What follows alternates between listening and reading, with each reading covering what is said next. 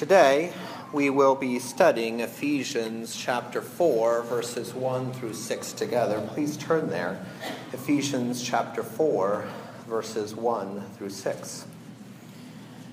About 20% of women who are having their first baby end up needing a C-section for one reason or another. And after they've had a C-section, they have two options for their delivery in most cases on their next baby. They can either have an elective repeat C-section where they just come in and have a scheduled C-section, or they can have something called a TOLAC. That stands for Trial of Labor After Cesarean. And when she comes in for her first couple of prenatal visits, we discuss at length the risks and the benefits of either option that she can choose. At the core of the discussion is that if she chooses to have a natural labor, she has something that's a 1 in 1,000 risk of something called a uterine rupture, where the uterus tears during her labor along the old C-section scar. And that could result in about a 1 in 1,000 risk of a catastrophic outcome for the newborn. It's interesting for me to see how different patients process the exact same information presented by the exact same provider, presented in the exact same way every time, but they come to a completely opposite decision about what is best for them. Some women, they hear 1 in 1,000 risk and they're essentially crippled by fear. They're like, oh my goodness, 1 in 1,000, who would ever do that? And another woman says, 1 in 1,000? What's the big deal? Why are we making such a big deal about something that's so small of a risk? The exact same data presented in the exact same way to a woman with the same intelligence or education as the next woman decides something completely opposite and has a different outcome in her decision with the information given. Now, we're all like that. We can all look at data. We look at shark bite data. Some of you look at shark bite data and say, what's the big deal? Only a couple people get bitten every year in the ocean. Other people are crippled in fear by anything that's saltwater. We all act that way differently. Some of us, all of us really know the data on texting and driving, right? We all know that it's dangerous, and some of us don't text and drive ever. And then there are other people who drive down 410 and seem completely comfortable with the risk that they are putting themselves and others into. They look at the data and they come to a different conclusion. Here, in our study of Ephesians chapter 4, we encounter a very similar, varied response to information. Paul has made a beautiful and compelling case for the gospel in the first 3 chapters. Ephesians chapter 1, we find the gospel is beautifully spelled out. In verses 7 and 8 of chapter 1, he says, "In him we have redemption through his blood, for the forgiveness of our trespasses, according to the wishes of his grace, which is lavished upon us in all wisdom and insight, making known the mystery of his will, according to his purpose set forth in Christ." Going on to verse 11, he says, "In him we have an inheritance, having been predestined according to the purpose of him who works all things according to the counsel of his will." Chapter 2 provides us with a foundational and eloquent understanding of the role that God played in the salvation. Verse 1 says, "And you were dead in the trespasses of your sin in which you once walked, following the course of this world." And then down to verse 4 it says, "But God, rich in mercy, being of great love for which he loved us, even while we were dead in our trespasses, made us alive with Christ. By grace you have been saved." Going down to verse 14 he says, "For he himself is our peace, who made us both one, and has broken down in his flesh the division wall between hostility, and abolished the law and the commandments expressed in the ordinance, so making peace." Chapter 3 goes on to express how the gift of the gospel is general. It's both to the Jews and to the previously excluded Gentiles. Verse 11 says, "This was according to the eternal purpose that he realized in Jesus Christ our Lord, in whom we have boldness and access with confidence through our faith in him. So this fast-forward overview of the meat of all of this rich theology brings us to chapter 4 through 6, where we learn how we should live these truths out. Basically, in light of these facts presented in these chapters, what should the people of God look like? How should we act? How should we interact with one another? We've been all given the same data, just like the example I used about the C-sections. In this case, we've been told how it works out in our lives as he says it, but we act in very different ways with that data that we've been given, Christian to Christian, person to person, church to church. In one end of the spectrum, people look at the first couple of chapters of Ephesians and they selectively gloss over the parts that make them uncomfortable, or they preferentially choose, I don't really like the way what that says. And so they gloss over that. But they love the second part of Ephesians about people loving each other and living in peace together. That part is great. I just don't want to trust that first couple of chapters. At the other end of the spectrum, we have people who love the passages of Ephesians 1 through 3. By grace we've been saved. We were dead in our transgressions. But they love it so much that it finds division, right? That they start to lord over people and say, well, this is the right way to believe. And it causes division in the church. Gabrielle and I attended a church a few years early in our marriage where the application of every sermon seemed to be Ephesians 2. Psalm 23, the Lord is my shepherd, somehow ended up that for him to be your shepherd, you were dead in your transgressions and he had to save you. If you got to John 3:16, God so loved the world that he gave his only begotten son, somehow ended back into Ephesians chapter 2, that before he could love us, we had to understand that we were dead in our sins. That church truly struggled to love each other. That church truly struggled to be a light to the world. Our study today takes us to the importance of application. When I counsel someone about a C-section, after giving her all the data, I essentially turn to her and I say, given this information, what would you like to do? What is your choice? Paul was way more prescriptive in what to do. He says, I have given you the data. Now let me tell you what you should do. Let me tell you what this should look like in your life. That brings us to our text. Let's turn Ephesians chapter 4, and we will study verses 1 through 6 together. Read with me. I, therefore, a prisoner for the Lord, urge you to walk in a manner that is worthy of the calling to which you have been called, with all humility and gentleness, with patience, bearing with one another in love, eager to maintain the unity of the Spirit in the bond of peace. There is one body and one Spirit, just as you were called to the one hope that belongs to your call. One Lord, one faith, one baptism, one God and Father who is over all, through all, and in all. Here we see a strong urging from Paul to walk in a manner worthy, or to walk worthy of the calling. First, we notice the position from which Paul makes his plea or urging.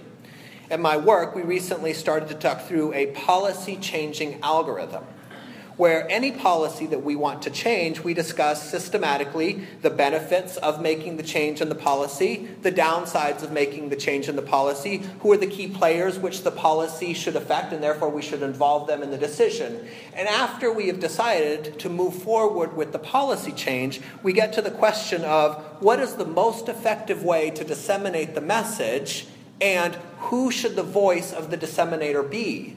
Is the voice best the chair of the department? Is it a division head? Is it a leader of a certain program? Is it the champion for the idea? Who would best communicate this effectively such that it has the intended result?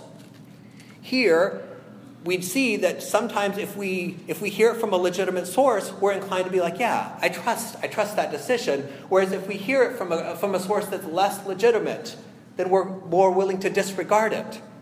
Here, Paul is announcing his credibility. The basis of his credibility claim, however, is a bit counterintuitive. He comes to you as a prisoner of the Lord. Prisoners don't have much credibility on the surface of things, so why is he saying that? This is language that Paul uses several times throughout the New Testament. Paul's claim to being a prisoner of the Lord has a dual effect in his credibility claim. First, he establishes himself as one under the authority of the Lord. He is someone who has been saved from death, just like he talked about Ephesians 2. He is someone who is wholly under the submission of the Lord, just like a prisoner would be.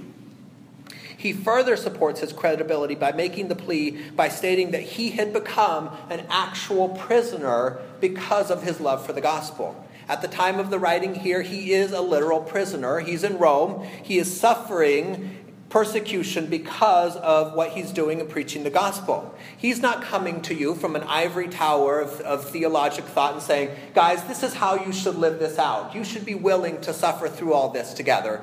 But he, in the end, is really not suffering that much. This is not like a king sitting at some castle completely protected from all the danger around him, and he's saying, guys, fight well. No, he's coming to you as a general who's actually put himself first in the battle line and suffered scars and been hurt. His legitimacy is established by saying, I am a prisoner. I have lived this. Now I want you guys, and I urge you to live this yourself. So with this foundation of authority, he urges the Ephesians, and by extension all Christians, to walk worthy of the call to which you have been called. Now the word call here can have multiple meanings, and he uses it twice, and the two meanings are separate and intended to communicate different things. The Ephesians, on the first call, he says in Ephesians, you have a call or a duty, a job, a responsibility. That is your call or your calling to act like someone who you are.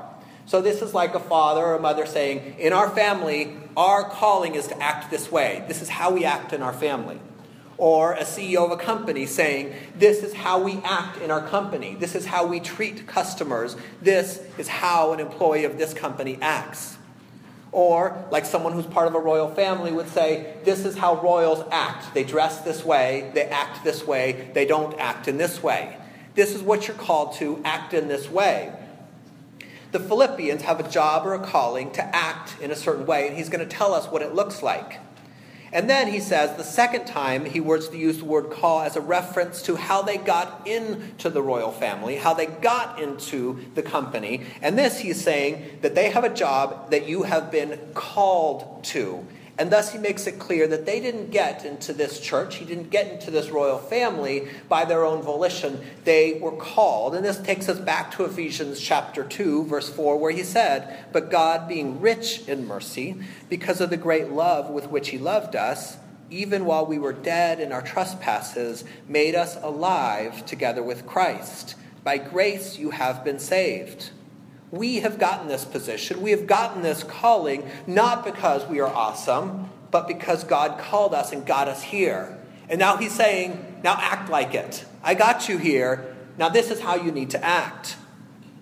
So then Paul goes on to list 4 characteristics of someone who is walking worthy. Verse 2 says, with all humility, gentleness, and patience, bearing with one another in love, eager to maintain the unity of the Spirit. The first characteristic that we see is inwardly focused, but it's also the most important: humility. Repeatedly in the Bible, we see pride condemned and humility praised. I think in society, especially in the church, but all of society, humility is seen in as a virtue.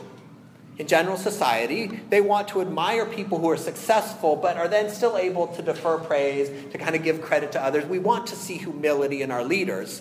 We want people to have impressive achievements, but still be able to give credit to elsewhere and not really be stuck up with pride. And I think there's very rare exceptions to that. But in general, in society, humility of successful people is admired. And I think it's even more that way in the church, because we are told to walk like Christ. And Christ is the ultimate personification of humility. The person who was, the God who was living in heaven became a person and humbled himself to live on this earth. And so we're told in the church, you guys should be humble. You should be like Christ. And so we're prone to want to be that way, which leads to some true humility, and unfortunately also leads to maybe some false humility in us. I think it's easy to see false humility in others. I think we have a great radar for that. I can see when you guys are falsely humble. I think it's a little harder to see in ourselves. I think there are signs of false humility in the church, and I think it is a problem that we often have and we struggle with. Here's some signs maybe for you to consider of false humility. Do you confess small sins, but you let the big ones, the ones that are kind of prevalent in your heart, sort of just fester, but you want people to know you're busy confessing sins? Do you sacrifice publicly just to be seen by others? Do you believe that living by humble means actually makes you humble? That if maybe you're not flaunting your wealth, that you're actually a humble person just because you're not flaunting it? Do you see yourself as a person who brings clarity or justice to a situation? And when you tell the stories about it, are you the hero of the story? Do you love debate rather than dialogue? And so you think in your heart, I'm just humbly defending the word of God, but really you just love your own words. Do you self-deprecate in order to open up the door for others to praise you? Are you easily offended?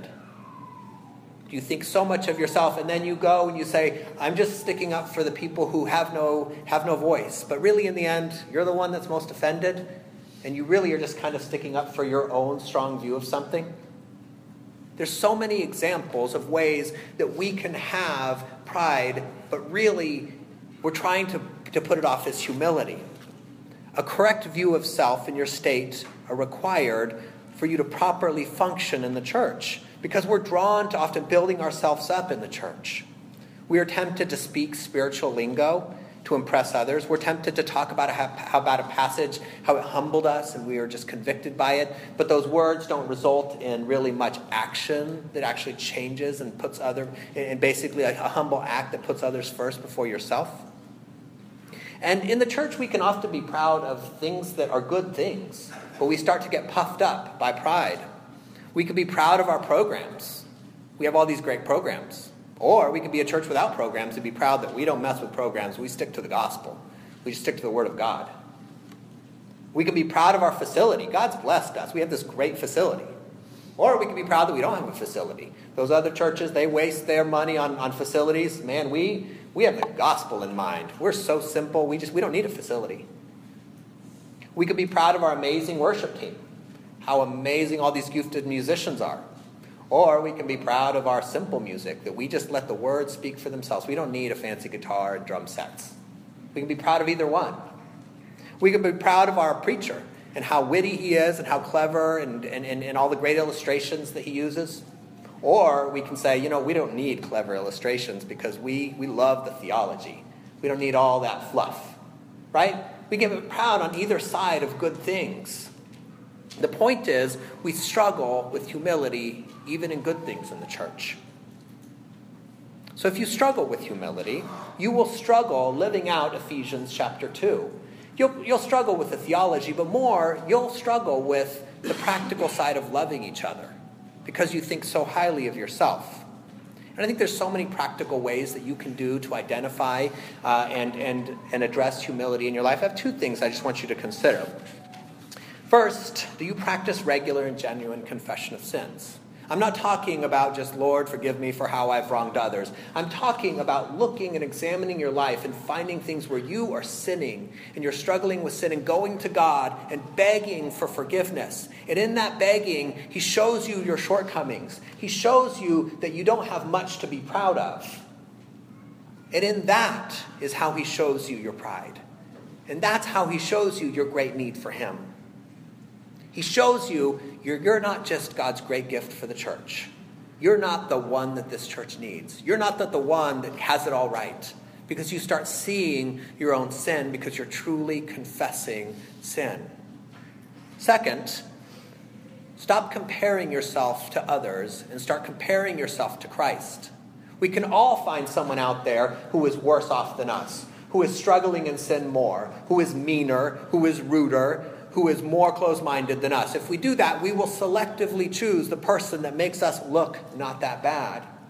But if we hold ourselves up to the mirror of Jesus, then we look and we see the huge chasm that is there. We see how we fall so short of really perfection.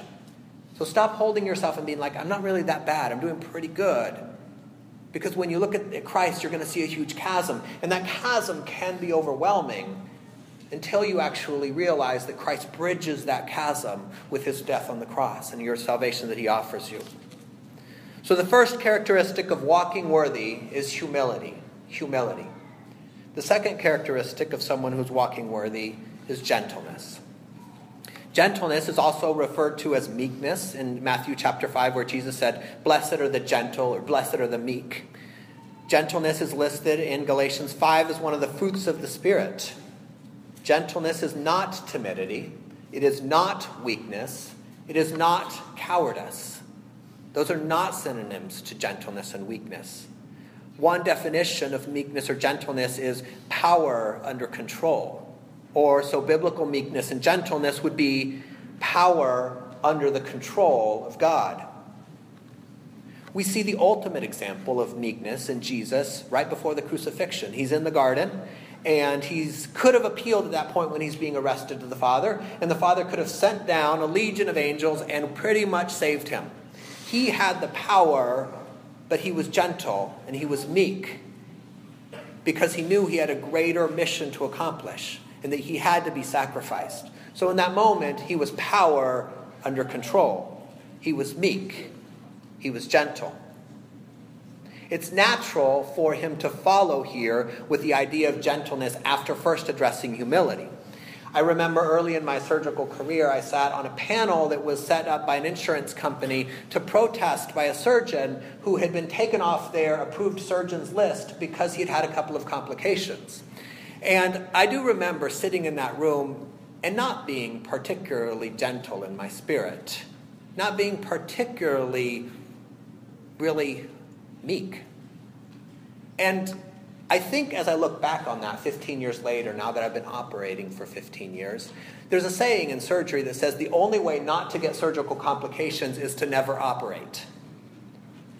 So back then, maybe I hadn't had my complications. And now 15 years later, now that I have one or two under my belt, maybe I'm more inclined to be humble.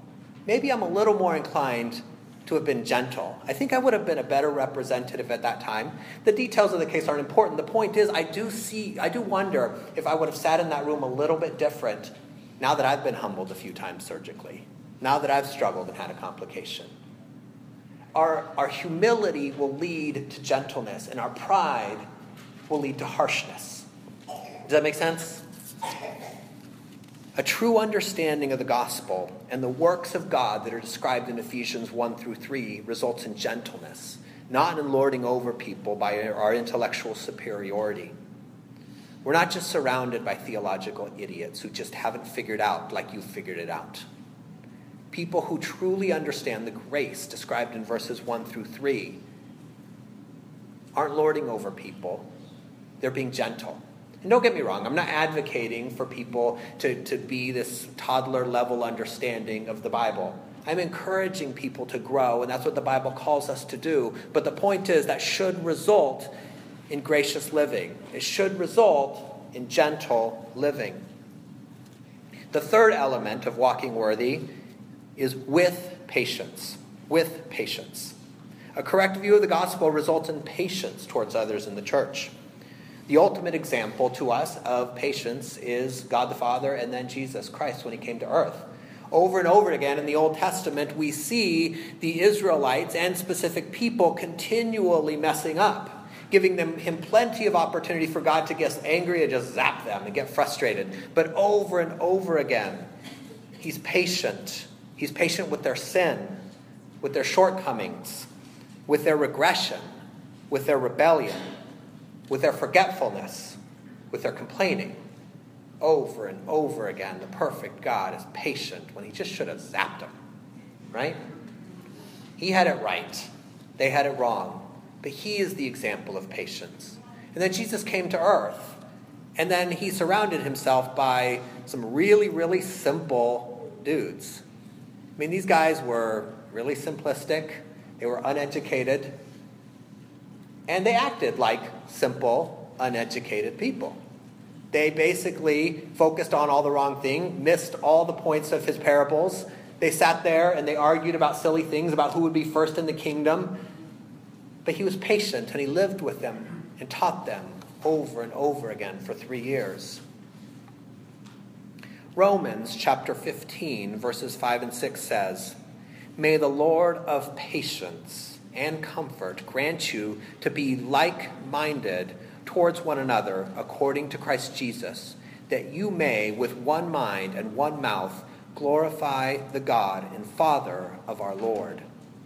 The source of our patience is God, and he has granted it to us. Why? So that we might be like-minded. The main point of the passage that Paul Ripley had read earlier in chapter 14 continues here in chapter 15. We are not called to all believe the same thing about peripheral things in the church.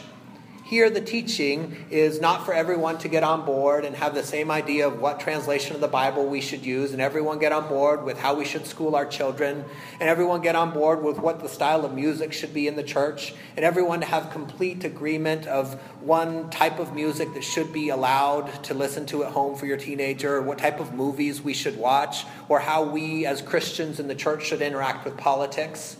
All of those things are peripheral issues, and he's saying that a true understanding of the grace of God results in us not being caught up on those things such that we are not like-minded. He's calling us not to think the same things about peripheral issues. He's calling us to have a spirit of like-mindedness, to be seeking peace.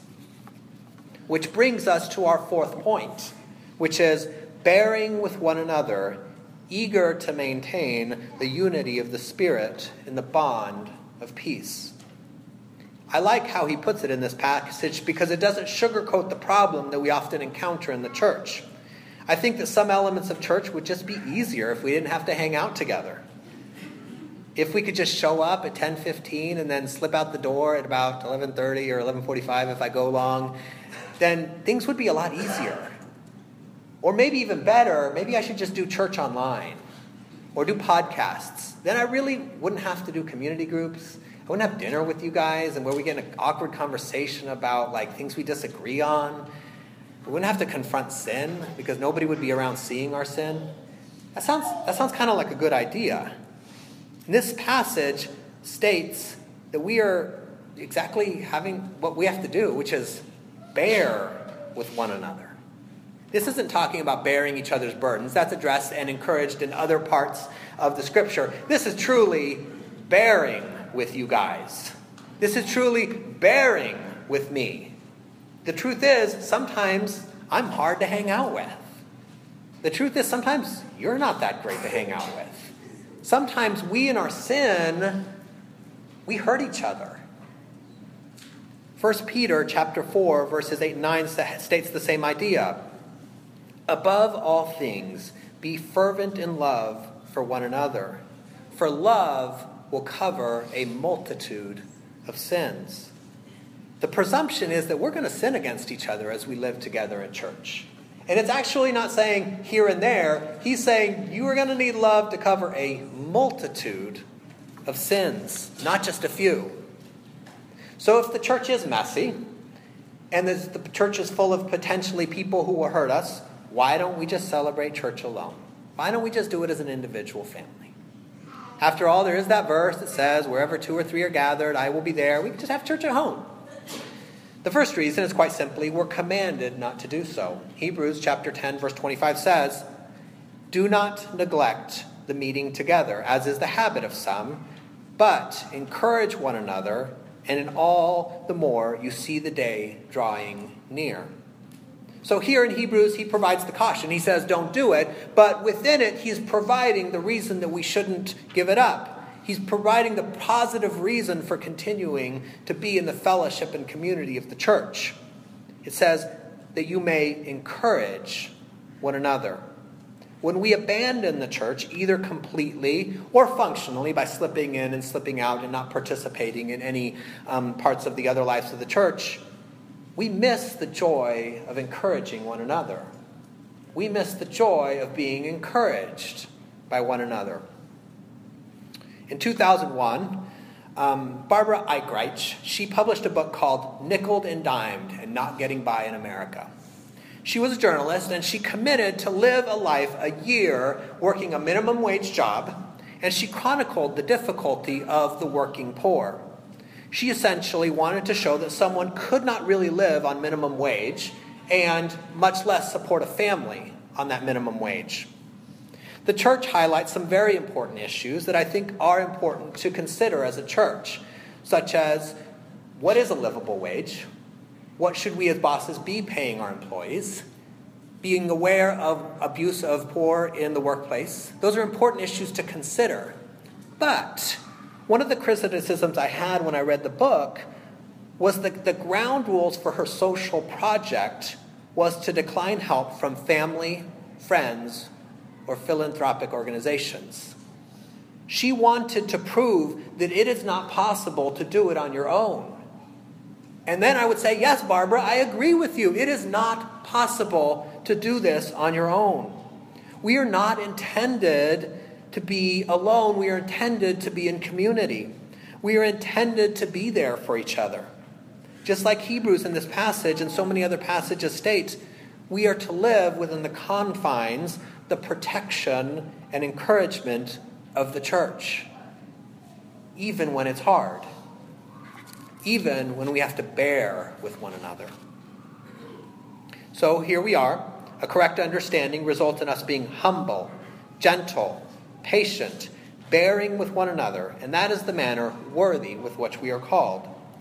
And that's what we're supposed to be eagerly seeking out to do, enthusiastically going out of our way to achieve the things to help us figure out how to prefer each other. So let's close by looking at the final 3 verses. There is one body and one Spirit, just as you were called to one hope that belongs to your call. One Lord, one faith, one baptism, one God and Father who is over all, through all, and in all. Now this may surprise some of you guys who don't know me well, but I graduated from Texas A&M.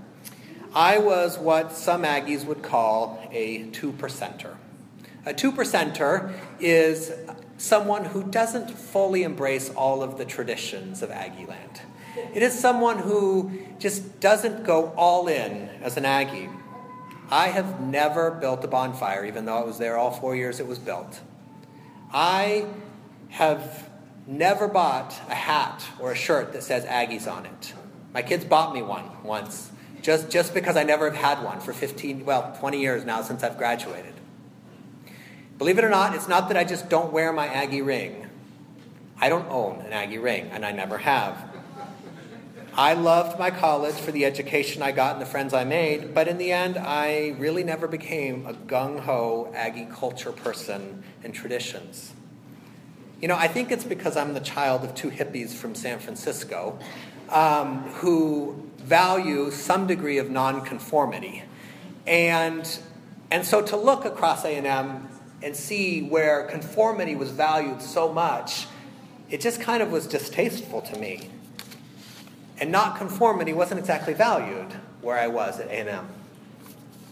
But a few years after I graduated, I experienced something that changed my perception about the power of conformity.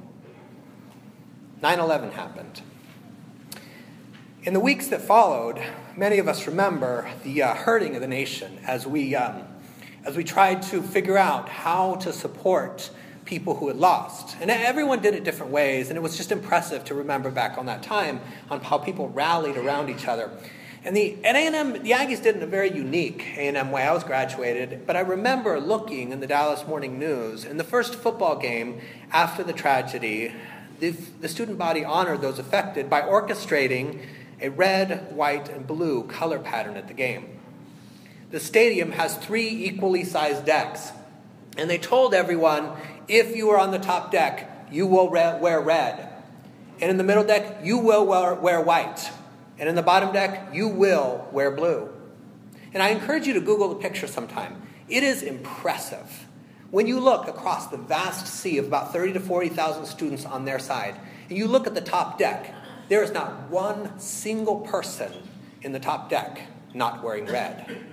There's not one single person in the second deck not wearing white. And in the bottom, it is entirely blue. And I remember looking at the picture and thinking, only at Texas A&M, where conformity is valued. At that moment, the students who were walking in that day had to decide, do I set aside my preference for this game? The shirt I otherwise would have worn.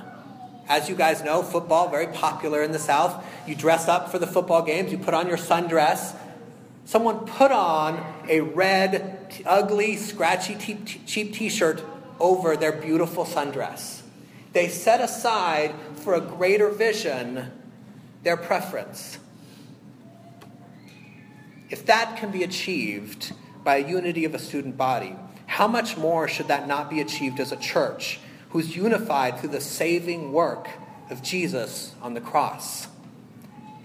How much more shouldn't this be evident in those who are not just motivated by the spirit of Aggieland, but those who are motivated and drawn by the Holy Spirit living inside of you, having changed your heart? As our statement of faith says, the Holy Spirit, he lives in the lives of his people today, revealing truth, giving spiritual gifts, empowering godly lives.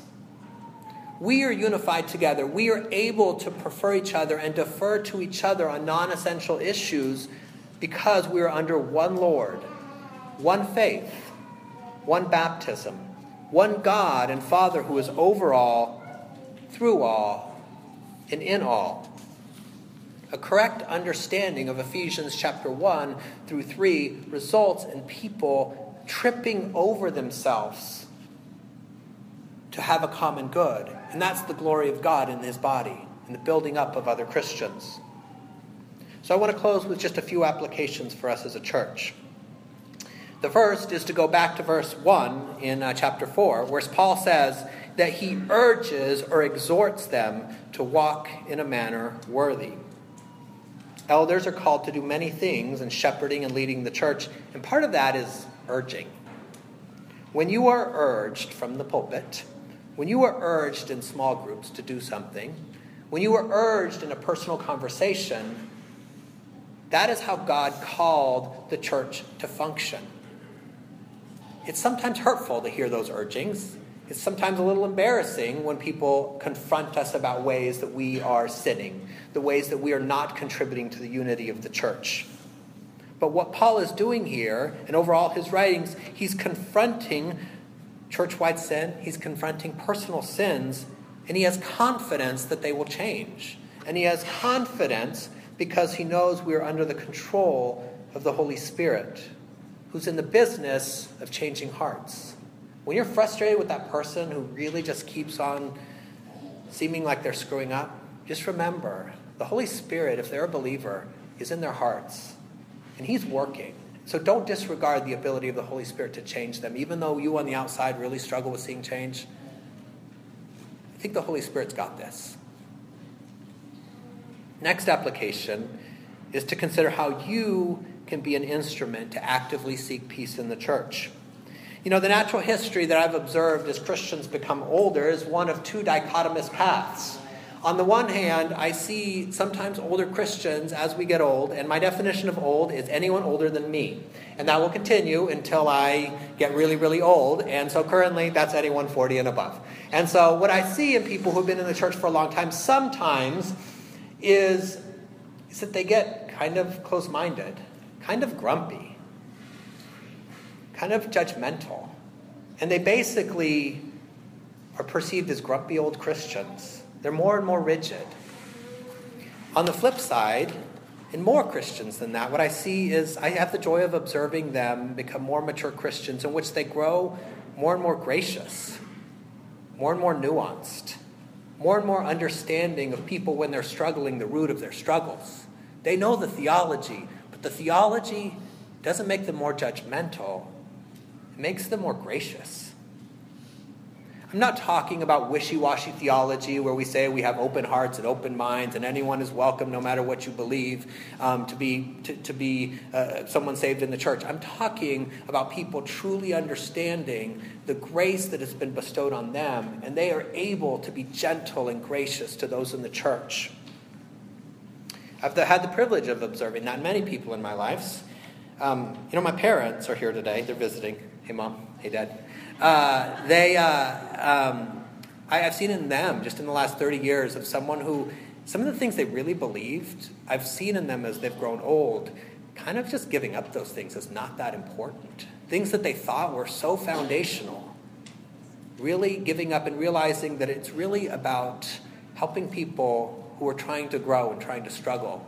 And they've given up some of the things that were kind of peripheral before. And often the essential things that we think young in our lives, God has to grow us to realize that those aren't essential. So it's not like we can rush into that necessarily, but I've seen that in them. I see that in Marshall and Doug, who aren't here today. There are two senior elders and two people who just many years of experience. And what their wisdom does as I sit there is I know certain strong things that they believe, and then I'm often shocked at how nuanced they are with their strength of their conviction, that they're like, yeah, that's what I believe, but you know what? In order to have peace in the church, that's just not that important. So I see that in them. They set aside their personal preference for the peace of the church. Or, as someone who usually stands up here and leads music and doesn't preach, I admire the few older families who I absolutely know would prefer to only sing hymns. You guys know who you are. I won't bring you up by name, but I know that that's what you guys prefer. And it is such a blessing to me to see you guys really trying to learn those choruses that the kids love, right? Today we sang 3 choruses that are essentially from a kid's hymn book. And being like, I want to learn that because I want to be part of the corporate body praising, even though that's not my preference. That's encouraging to me. It's one of the reasons I hope you clearly hear the elders when we pray, that we pray for churches in San Antonio. We pray for specific churches in San Antonio. Faith Presbyterian, just, I guess, north of here. Redeemer Presbyterian, downtown. Believers Fellowship, northeast side of town. Mission Church, like 3 miles south of here. 3 miles north of here. Grace Baptist, 3 miles south of here. The Crossing Community Church. These are churches that in many ways have some different beliefs than we do. And both in practice and in theology, they are somewhat different than us. But at the core, they believe the gospel like we believe the gospel. And what we want to communicate is that those are partners in the gospel. They are on the same team, and we are partners. And so we're not so caught up on the theology. While we believe our theology to be true, there's other great churches doing good work in San Antonio, and we thank God for that. These are only a few examples, but I do want to point out that the biblical progression of the understanding of the gospel is to grow in grace. As those of you who are in the room who are young, which once again is anyone 40 and under, that's the definition of young, is that you grow in grace. Is that you look like people who are more concerned about bringing peace as it relates to peripheral issues. So I encourage you to look towards these people, not as perfect individuals. These people are all people who sin and are not perfect, but as people who are models for people who are growing in grace, who are growing in love and maintaining peace in a church. Finally, if you are here and you don't know anything about the hope that changes lives because you haven't accepted Christ as your Savior, if you don't know about this whole belief about a saving work of Jesus Christ on the cross, if you're confused but kind of intrigued by the concept of a community of people who seek to live in peace, not because we have the same political views or the same social views or the same hobbies, then I encourage you to ask, who are you following? Are you really just following what culture says for you to follow? Or ultimately, are you just following what you want to follow? I encourage you to follow Jesus. And if that is you, I encourage you to come, talk to me, talk to Daniel, talk to so many people in this room who want you to know that community that we enjoy, not because we have the same hobby, but because we serve a Savior who's redeemed us, a Savior who gave his life on the cross. After coming from perfect heaven, he humbled himself to become a human being, and he lived a life among really, really hard people. And then he died the perfect death. I encourage you to come and talk to us about that. Let me pray for us. Gracious Father, I thank you for your church, and I thank you that you've called us to live together, that you've called us to defer our own preference as it relates to non-important issues, the things that we really feel like are important to us, but don't bring peace in the church. I pray that we would be humble, that we would be gentle, that we would be just finding ways to stumble over ourselves, to seek peace in the church in the context of a true understanding of the work you've done on the cross. I pray for our church. I pray that these things would be real and practical, that you would convict me of the ways that I am causing division in the church. You would convict every person here of the things that they are doing to cause divisions in the church. And then with that conviction, that we would turn to you with our sin. And that we would go to our brothers and our sisters and we would be encouragement. That we would be gracious and patient with them. I ask these things in your name. Amen.